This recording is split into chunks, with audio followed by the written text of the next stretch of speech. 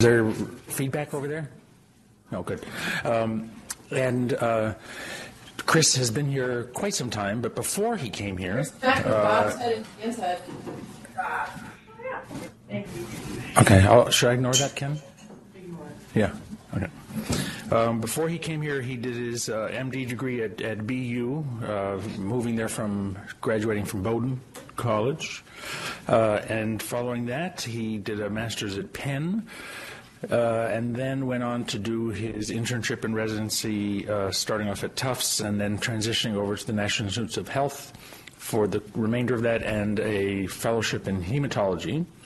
Then came here, where he's been very active in all the aspects of what makes an academic medical center what it is: research, teaching, clinical work, programmatic development, and he remains so today. Some of you may know that he's the vice chair of our department for clinical affairs, and he's also the chief of the division of hematology within our section, and has been very active in research and teaching and evaluation of research and promotion of research throughout the country in terms of study sections, review boards. He's on the editorial board of the American Journal of Hematology, and I can go on and on.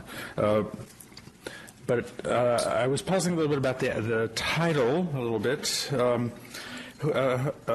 Chris, let me ask you a question. What's the definition of haplology? I have no idea. No idea. Because that's the root of haplo. So haplology, I think the most relevant definition is an instance of deleting one of two almost identical syllables within a word. Right? So you can kind of see, you'll see how that sort of factors in here, because his title is Haploidentical Hematopoietic Stem Cell Transplants. I could do that 5 times fast because I practiced, but I won't bother you. A glass half empty or a glass that is full. Okay? So it's a little bit different. He has no conflictual opinions or feelings about this topic. And the activity code that you can text to the proper place, I can give you the number, 346-4334, area code 603, is 3, capital P, capital V, capital I. 3 PVI, all caps. So having said all that, I'll turn it over to Dr. Christopher H. Lowrey.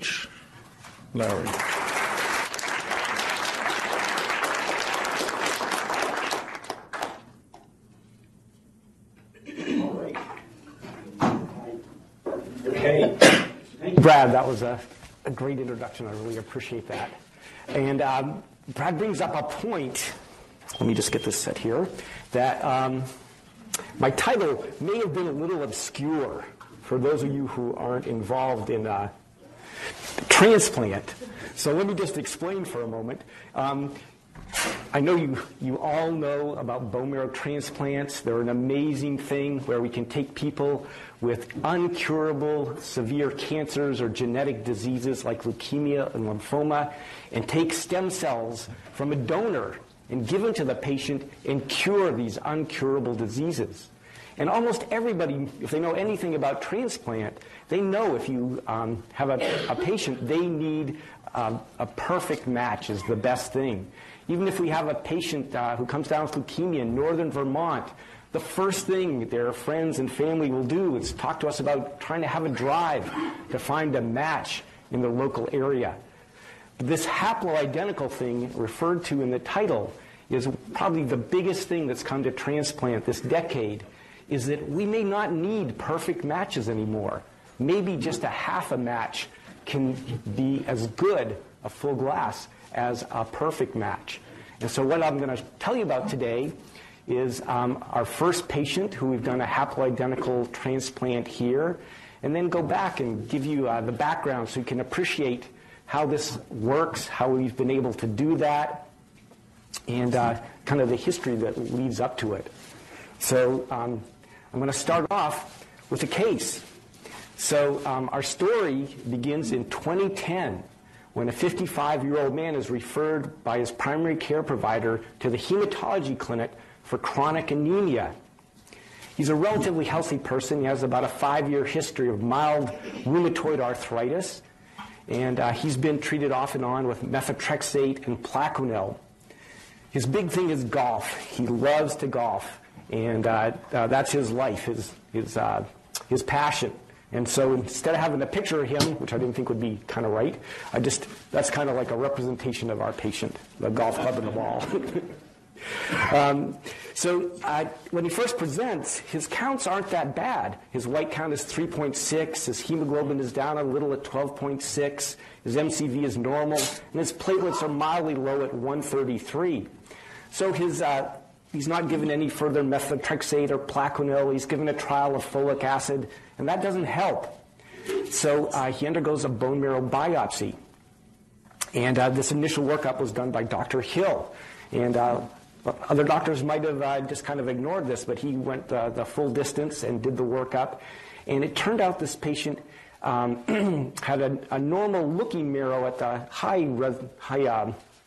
up, but when you look closer, he actually had dyspoesis and 6% blast, which is slightly elevated. So that gave him the diagnosis of myelodysplastic syndrome. And this was an early one. We call it RAED1, or refractory anemia with excess blasts. And his cytogenetics were normal. So the recommendation at that time was for a watchful waiting approach. That means, he's a healthy guy, his counts aren't that bad, we don't really need to do anything. We'll just watch him. And that's what was done over the next several years. And you can see from 2010 to 2016, this is his hemoglobin. Started out just below normal, but it gradually fell to about 12 over time. This is his platelets. They went from 133 down to the 50s. And his neutrophil count went from normal down to about 400, putting him at risk of a serious infection. And this just kind of shows a comparison of his counts and his other findings between 2010 and 2016. You can see that his bone marrow was now more cellular, up to 70%.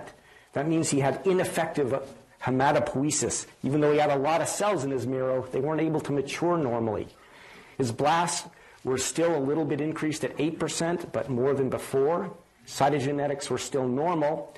But we now have the ability to look for gene mutations. And he had the DNA methyltransferase 3A mutation, which is associated with myelodysplastic syndrome. So because his counts were falling, and they were going to keep falling, we knew from all of this, it was recommended that he undergo a bone marrow transplant with curative intent, because we knew he was just going to get worse, and he was at risk of bleeding and infection when his counts would continue to fall. So now we're going to step back and talk about the history of transplant and how it leads all the way up to this the advance that's the subject of today's lecture. So the history of transplant, weirdly enough, goes back to the 1940s when the atomic bombs were dropped on Japan in World War II. And you might wonder how that can happen, but I'll tell you. So this is a picture here of President Obama. He was the first U.S. president to go to Hiroshima, and he met with a survivor, shown here, of the nuclear blast. And then down below, you can see this building now, which is the Hiroshima Peace Memorial. And you can see it was one of the very few buildings that was left standing after the bombs were dropped, and it's been maintained in the same status. They haven't fixed it up or anything, but now it's a memorial where President Obama met with the survivor and the other people there. But the interesting thing with regard to today's lecture is that when they dropped the bomb in Hiroshima, about 140,000 people died. Half of those people died immediately, just from the heat and the concussion of the bomb and all that. But the other half of the people died several weeks later, and most of them with uncontrolled bleeding and infections. So this was a mystery illness. Nobody expected this, because nobody had ever dropped an atomic bomb before. And this is a report here, and the first one is from Wilfred Burchett, who was a reporter for the Daily Express, and he was in Hiroshima soon after the bomb fell, and he says, in the hospitals, he was visiting the hospitals, I found people who, when the bomb fell, suffered absolutely no injuries, but now are dying from the uncanny after effect. He says, no apparent reason for their health began to fail. They lost appetite, their hair fell out, bluish spots appeared on their bodies, and the bleeding began from the ears, nose, and mouth. At first, the doctors told me they thought these were symptoms of general debility, and they were given vitamin A injection. The results were horrible. The flesh started rotting away from the hole caused by the injection of the needle, and in every case, the victim died. And then below that is a quote from Dr. Michihiko Hachiaya. Hope I said that somewhere close to right. He said, the petechiae in particular became an obsession, a mark of death to those affected. And he wrote in his diary, everyone had begun to examine one another for these ominous spots until it seemed we would be suffering from a spot phobia. I too became afraid. When I got back to my bed, I examined every inch of my body, and you can imagine the relief I felt when I found that I had no petechiae. So these petechiae that he talks about, these are what we see in patients who have very low platelets. So a patient who's received chemo and their platelets go low, or if they have ITP, immune thrombocytopenia, they get these little tiny bruises. Sometimes they're not quite so little tiny, and these are what we call petechiae. And these people who were not immediately injured by the blast developed petechiae because their platelets were very low. And here's a picture of one of the victims. So this led, people were really worried about this, and one thought they should figure it out. So it stimulated a vast amount of research following, the realization that it was probably related to radiation from the nuclear bombs that were dropped. And now I'm going to tell you about some of that research. And one of the ways they did this was to use mice. So they would irradiate mice, and then just like the people at Hiroshima, the mice would become pancytopenic, so they become anemic, and their white count would go low, and their platelets would fall, and then they would die from anemia and bleeding and infection, just like the people did at Hiroshima. So one of the things that came out of this research is that you could rescue these mice by giving them bone marrow from what we call a syngeneic mouse, or a mouse that is genetically identical. So you could irradiate the mouse, then give them bone marrow from this donor mouse. Their counts would still go low, but they wouldn't die because their blood counts would recover in a week or two. And so this was the first example of doing a bone marrow transplant. And it led to the discovery of stem cells. So now stem cells are everywhere. We know there's lung stem cells, GI stem cells, brain stem cells, but these were hematopoietic stem cells. And when you gave bone marrow from one mouse to another to rescue it, what you're really doing is transferring these stem cells. And a single stem cell, shown here, can give rise to all the other blood cells that we have in our body. The lymphocytes, the red cells, the platelets, and all the different white cells that protect us from infection. So it's now been possible to take a single stem cell and put it in a radiated mouse and regrow their whole bone marrow, their whole blood system. So it's a really quite amazing discovery that came out of this. So just a little bit more about stem cells. These are pictures of stem cells that we isolated in our lab. Rodwell Mabera, if you know him, he isolated those stem cells. And they look just like small lymphocytes. Most of them are in the G0 phase, which means they're not cycling, and that helps protect them against insults from the environment. At any one time, only a few stem cells need to be active in our bodies to make all our blood cells. Most of them are just sitting there quietly. They self-renew. So every time a stem cell divides, it not only gives rise to all the other blood cells, but it also reproduces another stem cell. So throughout our lives, we never run out of stem cells. And it's just these cells that we use in bone marrow transplant. So there are some key facts that were learned from these early experiments. And one of the things that was found was that donor and recipient mice needed to be matched from their immune system. So that means they had to be genetically identical. If they weren't matched, then a couple of things happen. One is that if you gave bone marrow from an unmatched mouse to a mouse that had been irradiated, their counts would start to come back, but then they would get this thing they called wasting disease. And we now know that that's graft versus host disease. Their hair would fall out, they'd lose weight, they wouldn't want to eat or drink, and then they would die. But that's graft versus host disease, and what that really is the immune system from the donor cells attacking the body of, in this case, the mouse, or in a transplant patient, attacking the patient's body. It was also found out that the mice needed a pretty high dose of radiation. If you didn't give them enough radiation, then they would just reject the donor cells. Their own immune system would attack the donor cells before they could ever engraft. So that was really important. So based on all these results, a few people, and foremost among them Dr. E. Donnell Thomas, shown here, thought of the idea of doing bone marrow transplantation. And what his conceptualization of this was, that if you had a patient with a life-threatening disease, and it could be a genetic disease like sickle cell disease or Gaucher's disease or severe combined immunodeficiency, or it could be an acquired disease like leukemia, lymphoma, multiple myeloma, myelodysplastic syndrome, or aplastic anemia. These all involve the blood cells.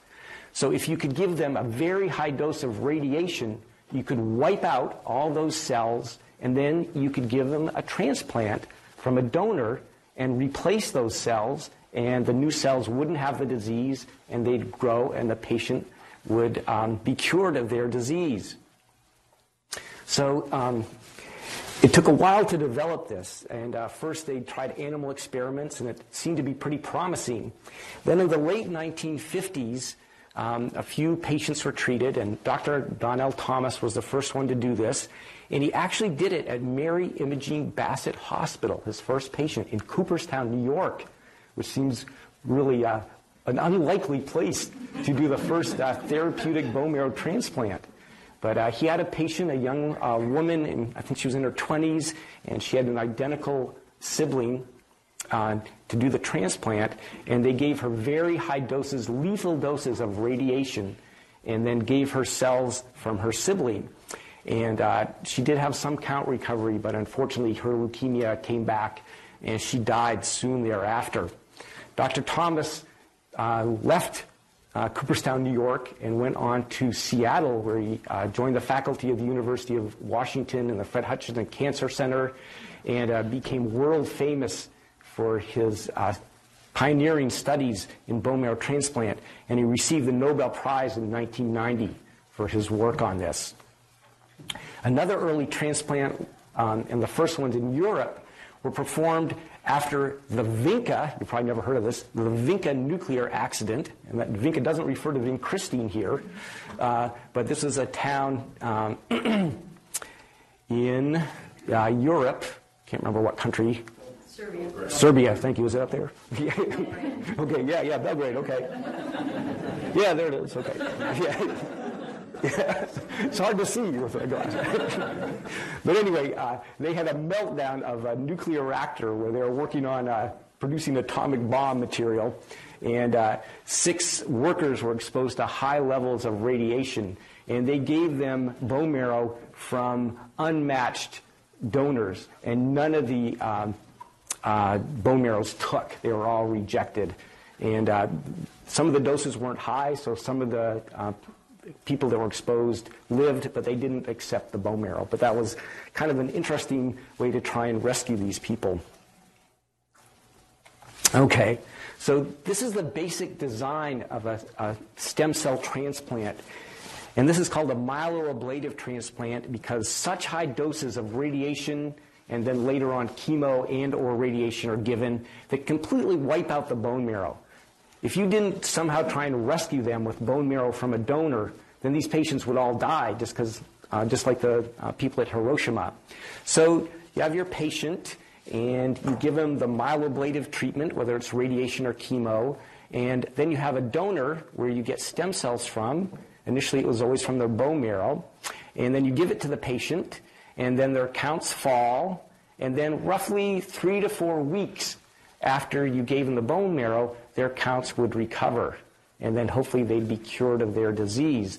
But this period of time here, for about 3 to 4 weeks, when their counts were low, they were at risk, just like the Hiroshima people, of bleeding, of infection, and the other complications. So this is what they were doing in the very earliest transplants. And at first, things did not go well. Is that on the last? Yeah, at first, things didn't go well. Most of the patients died. A few other centers tried to do transplants in the 60s, but they really didn't understand about HLA matching, that's immunologic matching, between patients and donors, and they really didn't have any good way to prevent or treat graft versus host disease. So I remember when I did my training in the mid-'80s, there were still physicians, hematologists around who'd been part of this, telling me about how they'd started transplant programs and then shut them down because the results were so poor.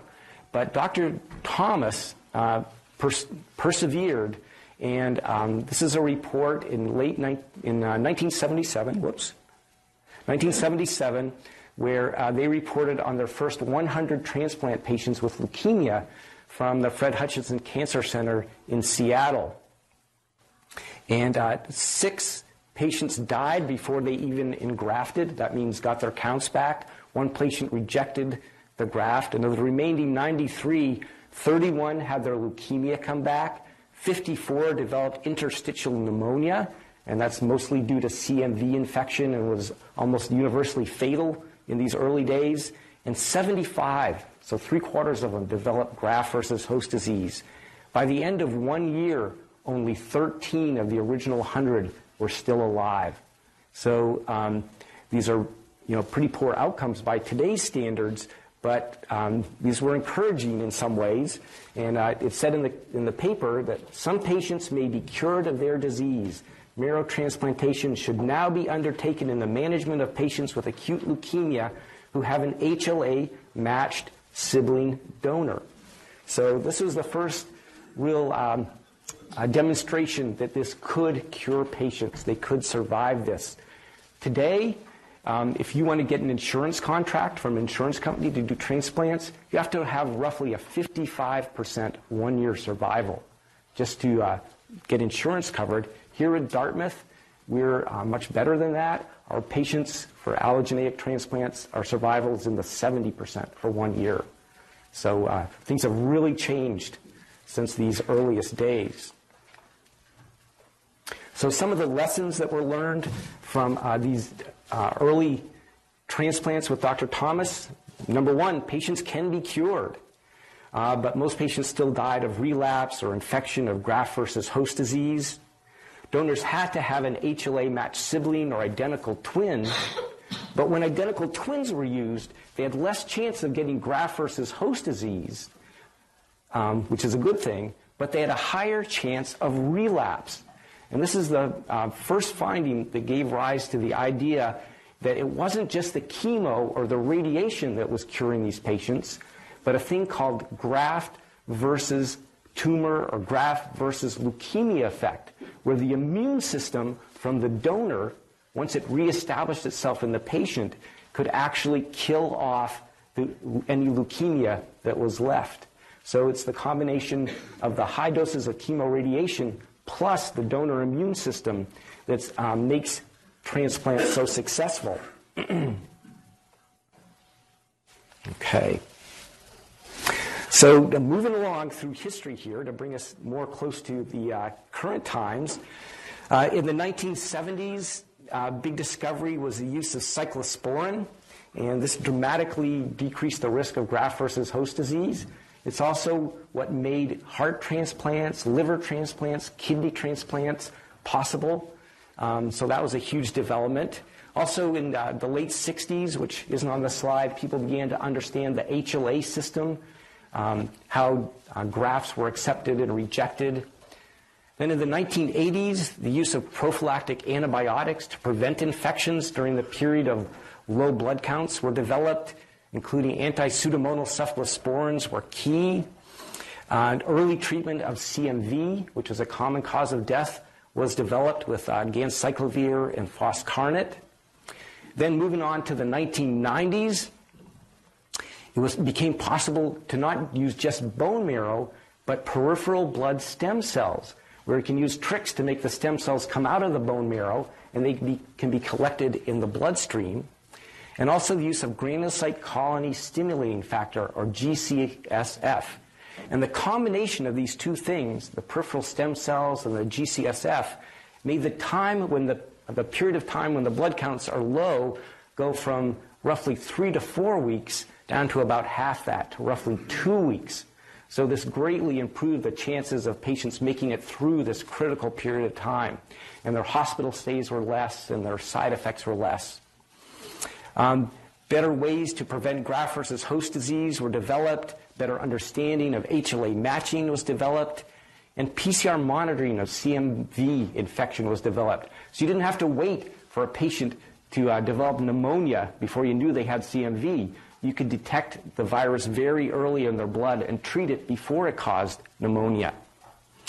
In the 2000s, mini or non-myeloablative transplants were developed and became popular, where you didn't have to give these massive doses of chemo or radiation. It turned out you could give just enough radiation or chemo to suppress the recipient's immune system to allow them to accept the donor cells. And once the donor cells are in their body, they'd reprogram the immune system, and that would be able to kill off the cancer. And also in the 2000s, cord blood cells from the cords of babies when they're being born. You can collect stem cells from those and store them, and they can be used for people. And then finally, in the 2010s, I think the biggest development that we've had is this development of haploidentical transplants. And that's what we'll keep talking about. So let's go back to our patient. So remember, his counts had gotten worse and worse, and it was time for a transplant for him. He was still in excellent physical condition, still getting out there playing golf almost every day. He had normal heart, pulmonary function. His liver testing was normal. His performance status was 100%. He's like the perfect transplant patient. But when we looked for a match for him, we tested his siblings, and he had no full HLA matches. We then went to the National Marrow Donor Program, or Be the Match as it's often referred to now, and we went to the international registries. This includes hundreds of thousands of potential donors, and he didn't have any matches anywhere. But his brother was a half match. So we decided that since he was in such good shape, he had this brother, that he might be a good patient to think about a haploidentical transplant. He did have other options, though. He could have an unrelated HLA mismatch donor, where instead of being a perfect match, he might be a slight mismatch. But those patients actually do quite a bit worse. You can do a transplant, but their outcomes are worse. We don't do them here because they're more complicated. We send those patients to Boston. And when you go to Boston, you have to stay there for roughly 3 months. You can't come home. Anybody who wants to visit you has to go to Boston. You have to have a caretaker live with you in Boston. It's really inconvenient for our patients. But, if that's your only hope, you'll do it. You could have a cord blood transplant. These don't have to be so perfectly matched, but the outcomes here aren't as good either, because it takes longer for the cord blood stem cells to repopulate the marrow. So patients often go many weeks or even a few months longer than they normally would before their cells come back. So they're at higher risk of infection or higher risk of just not engrafting. And then the third option here is the HLA haploidentical transplant. So how can this be done? You know, ever since the earliest days of transplant, you've got to have a perfect match. Everybody knows that, but maybe you don't need a perfect match. So now we have to talk about a little immunology, okay? So the most important immune cells that mediate graft versus host disease and killing of cancer cells in a transplant are T cells. So here is a T cell that, I guess the light's not working, that blue cell, the CD8 T cell. And T cells are mostly there to protect us from viral infections. So this pink cell gets infected by a virus, and the virus does its thing inside the cell, and it produces proteins that are chewed up by the cell into peptides.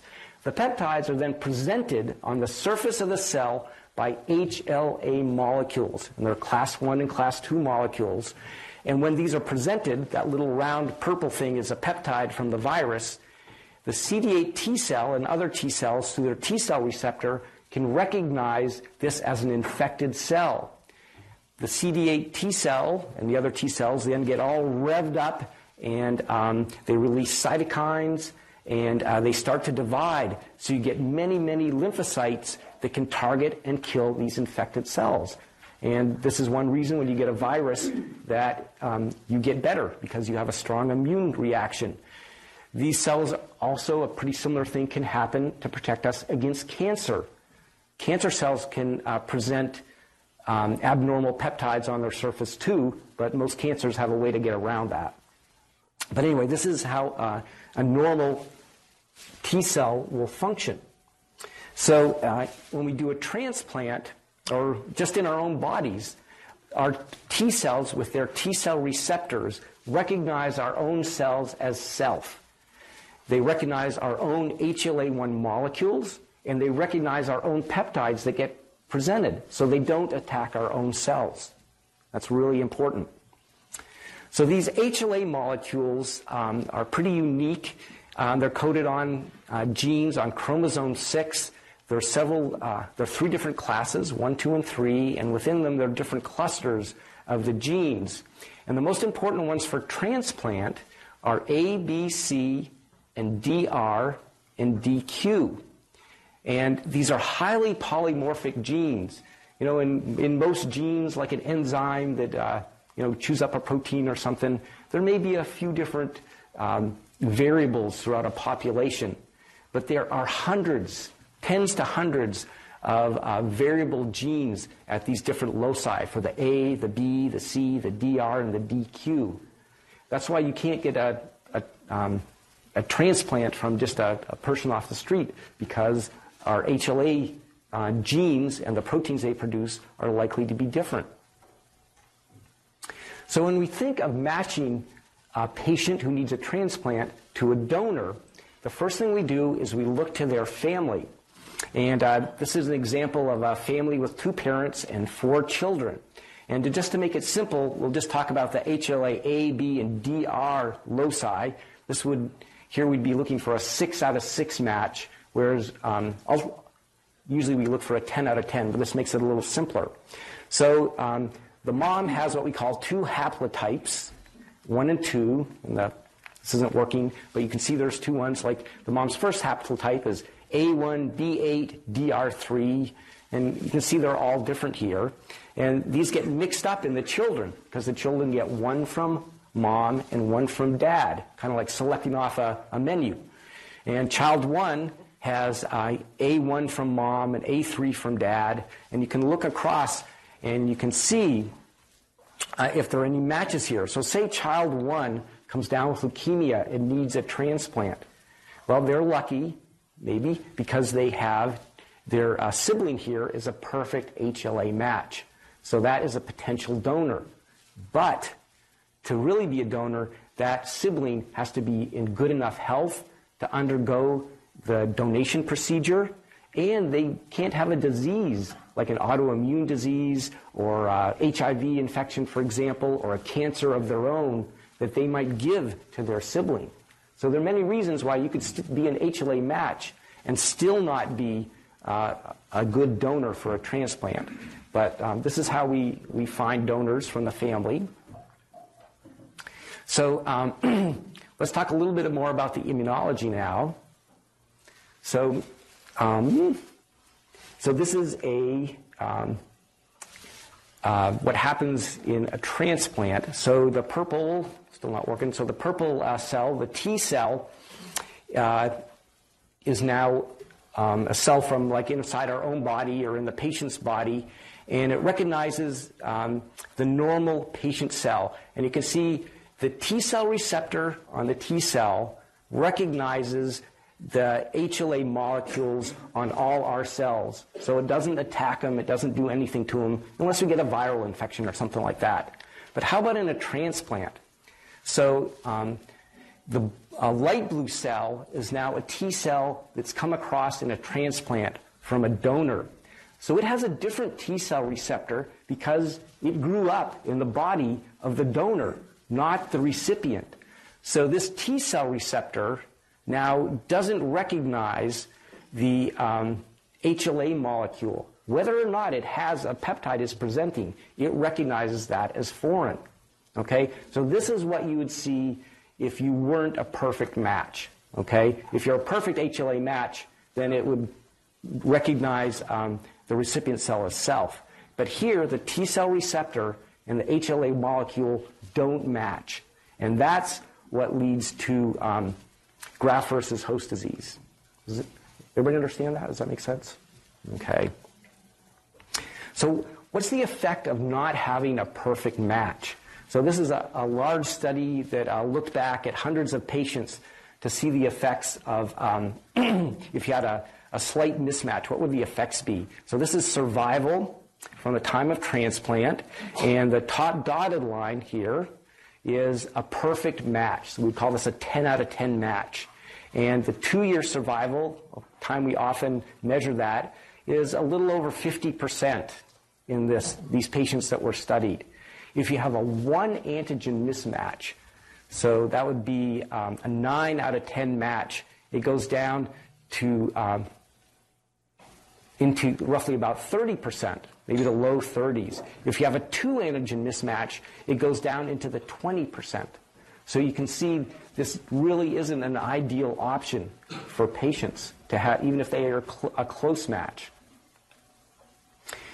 This is data from the Be the Match or the National Marrow Donor Program about what are the possibilities of a patient finding a match in the registry. And you can see that the best chance of finding a match is for people from white European ancestry.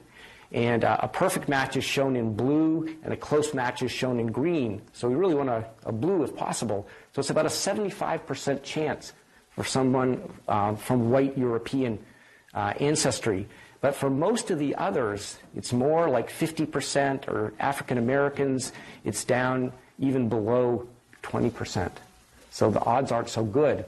So if there was some way we had to go beyond these large pools of potential donors to be able to transplant patients, that would be a really good thing. So what if we could do haploidentical transplants, people who are half matches? This would vastly increase the number of potential donors. So here's our example of the family with a child who comes down with leukemia. So what if we can do half matches? So here's our full match, but say this guy, he had cancer, so he's not a good donor. Now we can look to this second child, and you can see that he or she is a half match to the first one through their dad with the A3B63DR6. So if we can do a haploidentical transplant, this sibling now becomes a potential donor. But there's more.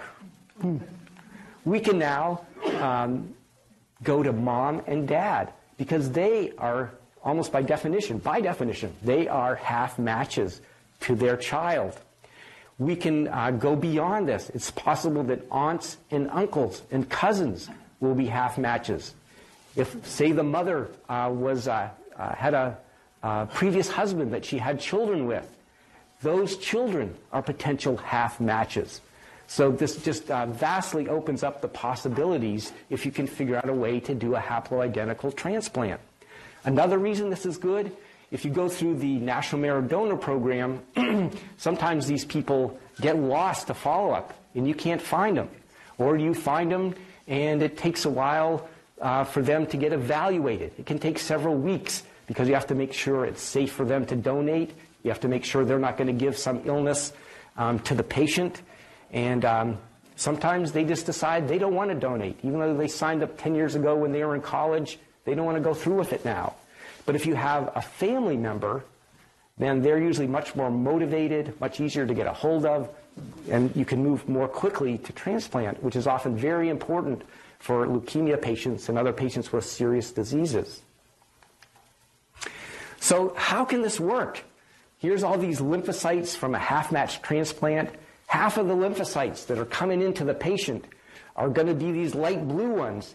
They're going to see the recipient as foreign. They're going to want to multiply.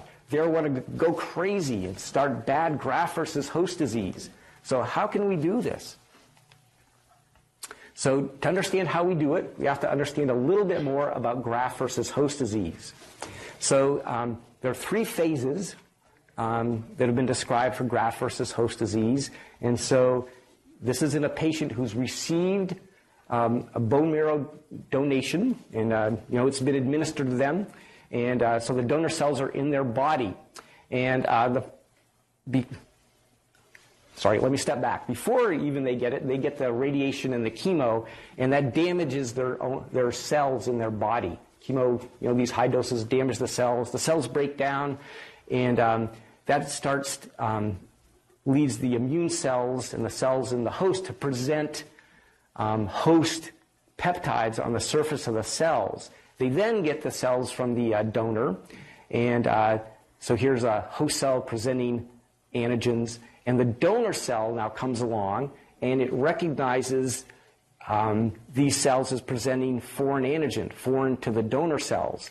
Just like we talked about on the last slide, the donor cells then start to proliferate in the body. They start to produce cytokines, and if this isn't stopped very quickly or prevented by anti-graft versus host drugs, then the patients get severe graft versus host and they would die. And in a haplotransplant, half the cells are going to want to do this. And previously there's been no way every patient would die if they got a haplotransplant from this severe graft versus host disease. So what's the magic that makes a haplotransplant feasible? Is it a new monoclonal antibody that somebody developed that we put in there to prevent it? That costs $80,000 every time you give it to a patient? Well, no, it's not that. Is it a new tyrosine kinase inhibitor that we give that inhibits the function of the lymphocytes? Well, no, it's not that either. And what it is good old cyclophosphamide. And if Lionel were here, he'd appreciate this, I think. Cyclophosphamide was originally approved by the FDA in 1959, so almost 60 years ago. And it's this drug that does the magic. So you may remember from medical school that cyclophosphamide is an alkylating agent. It's a bifunctional agent where you have these the chlorine groups on the far end of the molecule. Those are highly reactive. So when you give this drug to patients, it's activated in the liver, then goes inside cells where these two functional groups where the chlorides are bind to DNA and damage it. And it damages the DNA in many ways. It causes cross-links between the two strands. It binds in different ways. And the cells, they recognize this as DNA damage. So if you have a cancer cell and you treat a patient with cyclophosphamide, then it kills the cancer cell by inducing apoptosis.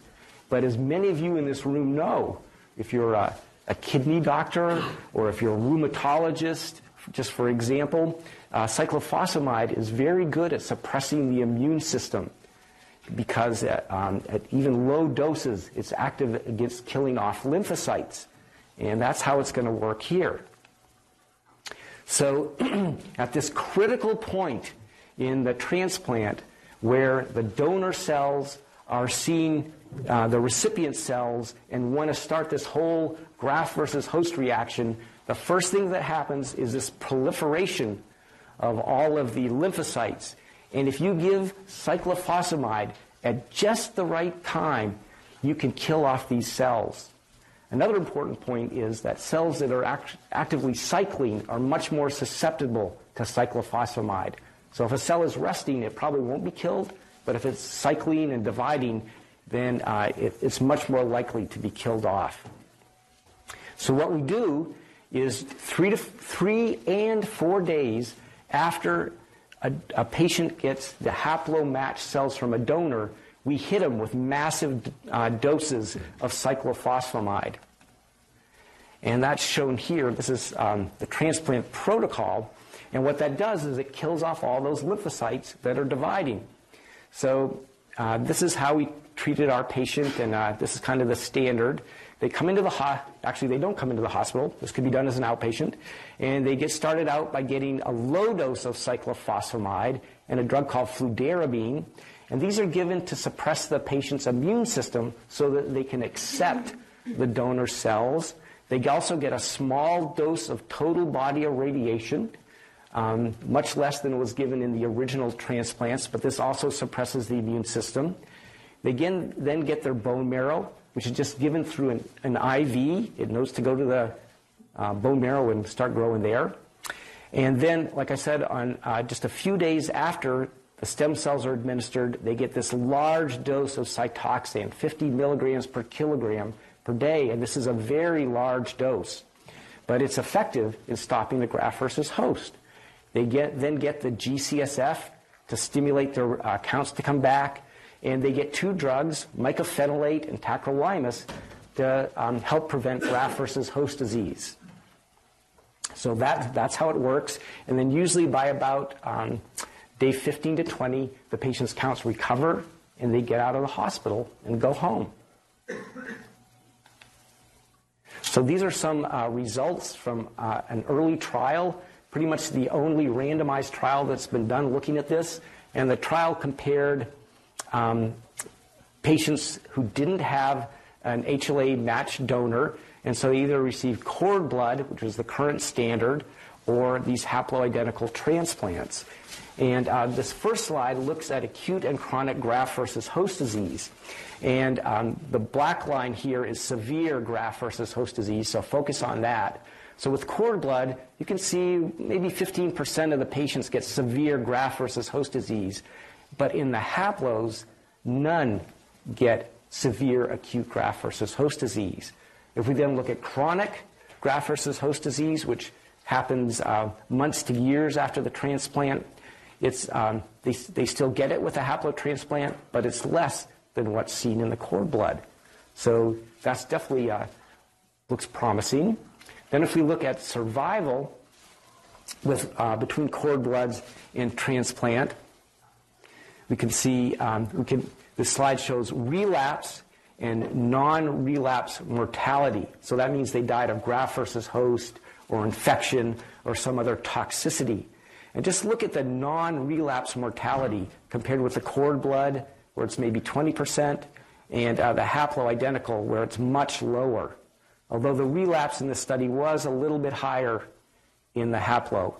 Then if you look at overall survival down here at the bottom with the cord blood, so overall survival means you're alive. You may have relapsed with your leukemia, but you're alive. And the overall survival with the cord blood is maybe about 55%, and it's clearly higher here with the haplo. Then if you look at survival, overall survival, I'm sorry, event-free survival, that means you haven't relapsed or had any other serious complication. It's still a little better than the haplo, but about the same. So this is clearly in this randomized study shown to be a viable strategy. And much more research is going on now. So just to finish up with our case here, so there's a twist here. So as we prepared for our transplant, we're just a couple of weeks away. The patient comes to clinic, and this is just a routine visit. Check in, make sure everything's okay before we move to the transplant. And the patient says, "I've noticed in the last couple of weeks I've got these bumps under my skin." And this is what it looks like. It wasn't much to see. They're slightly reddish. But if you felt his skin, there are these marble-like, hard, firm nodules under his skin. And the skin biopsy showed that he had a disease called subcutaneous panniculitis-like T-cell lymphoma. What the heck is that? I've never heard of that.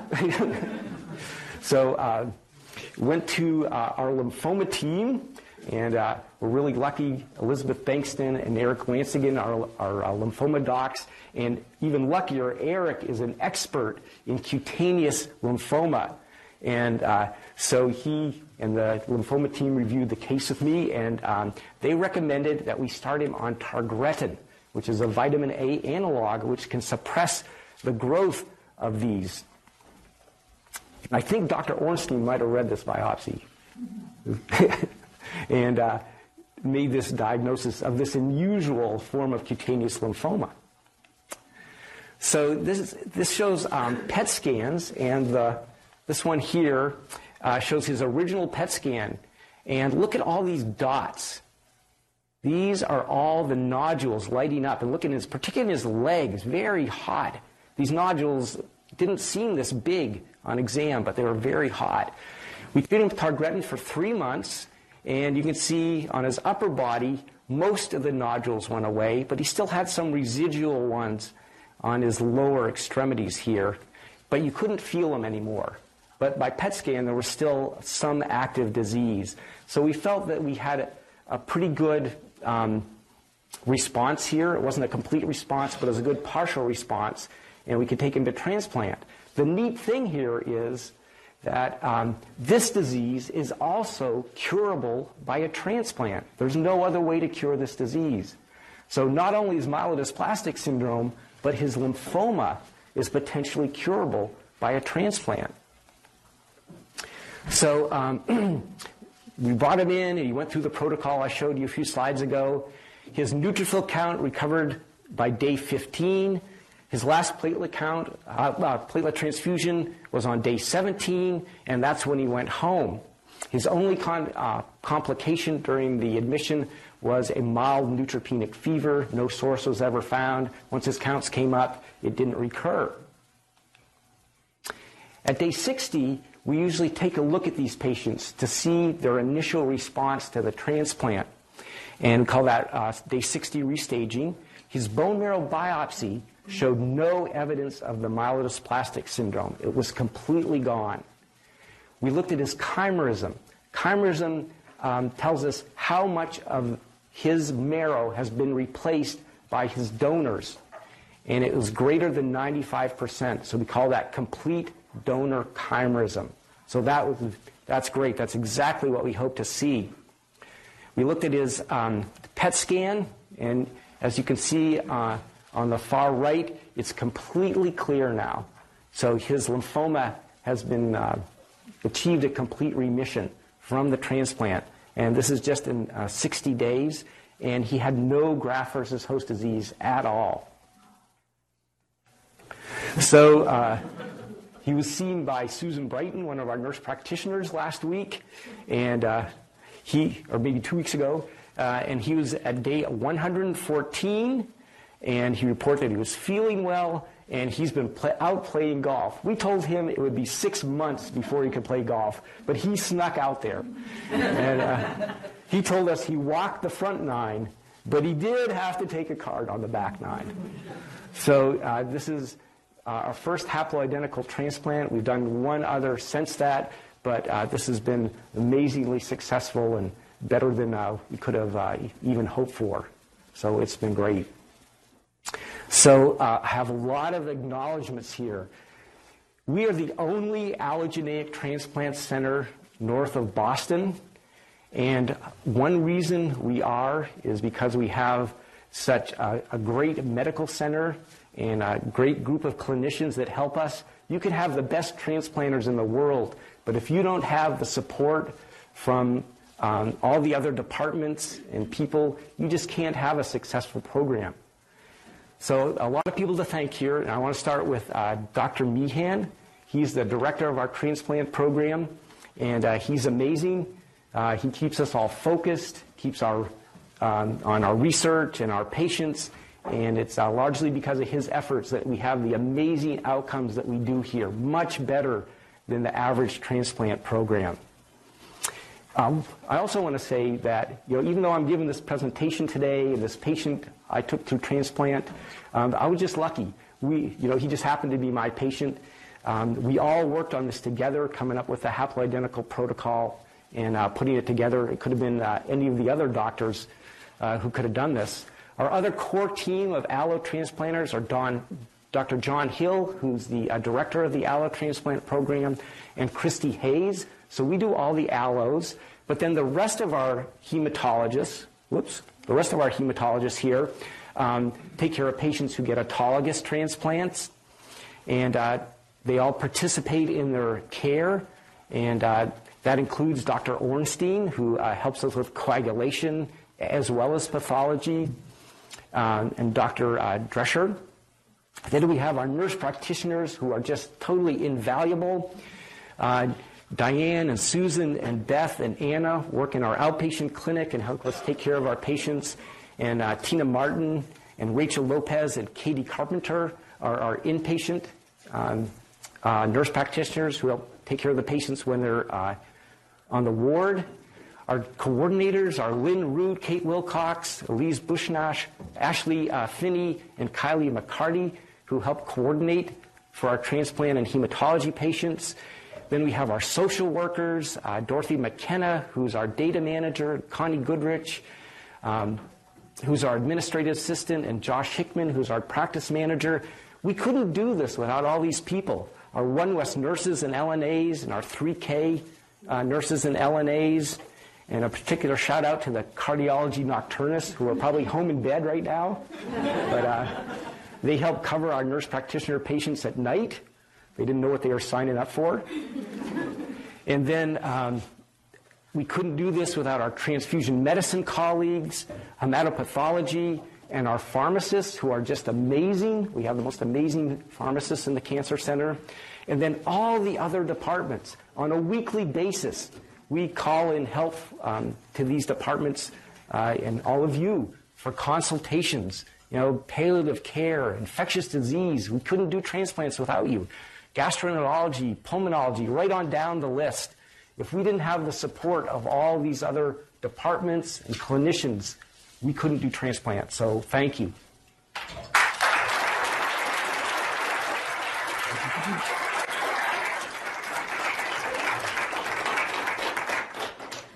So I'd be glad to take any questions in the last minute.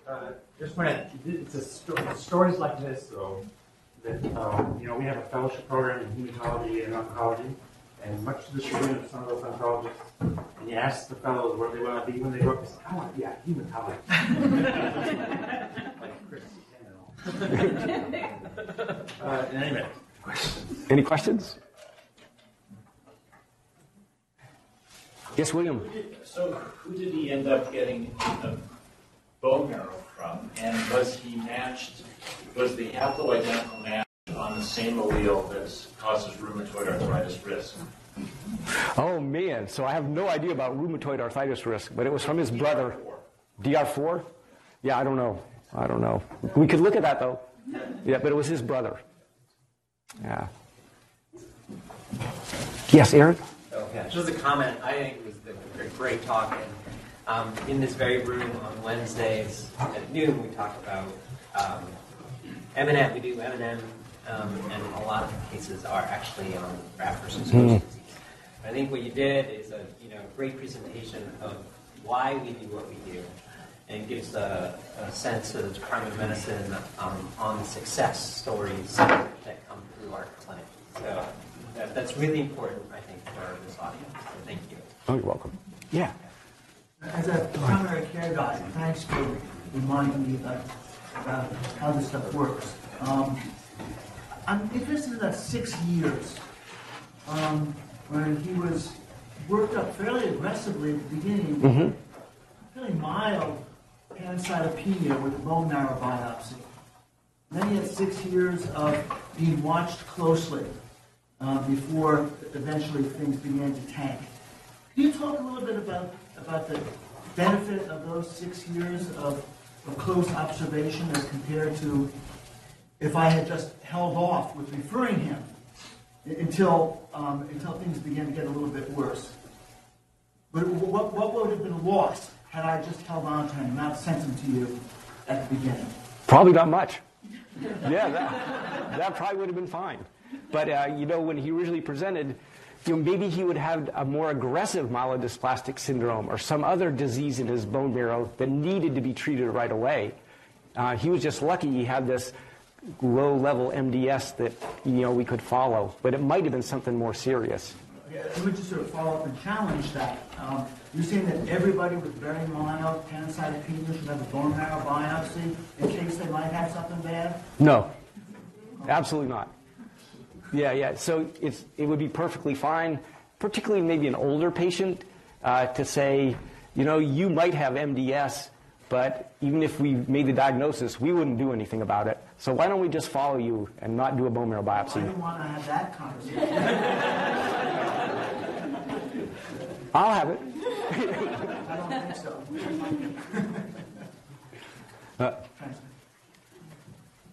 Okay, great. Thank you.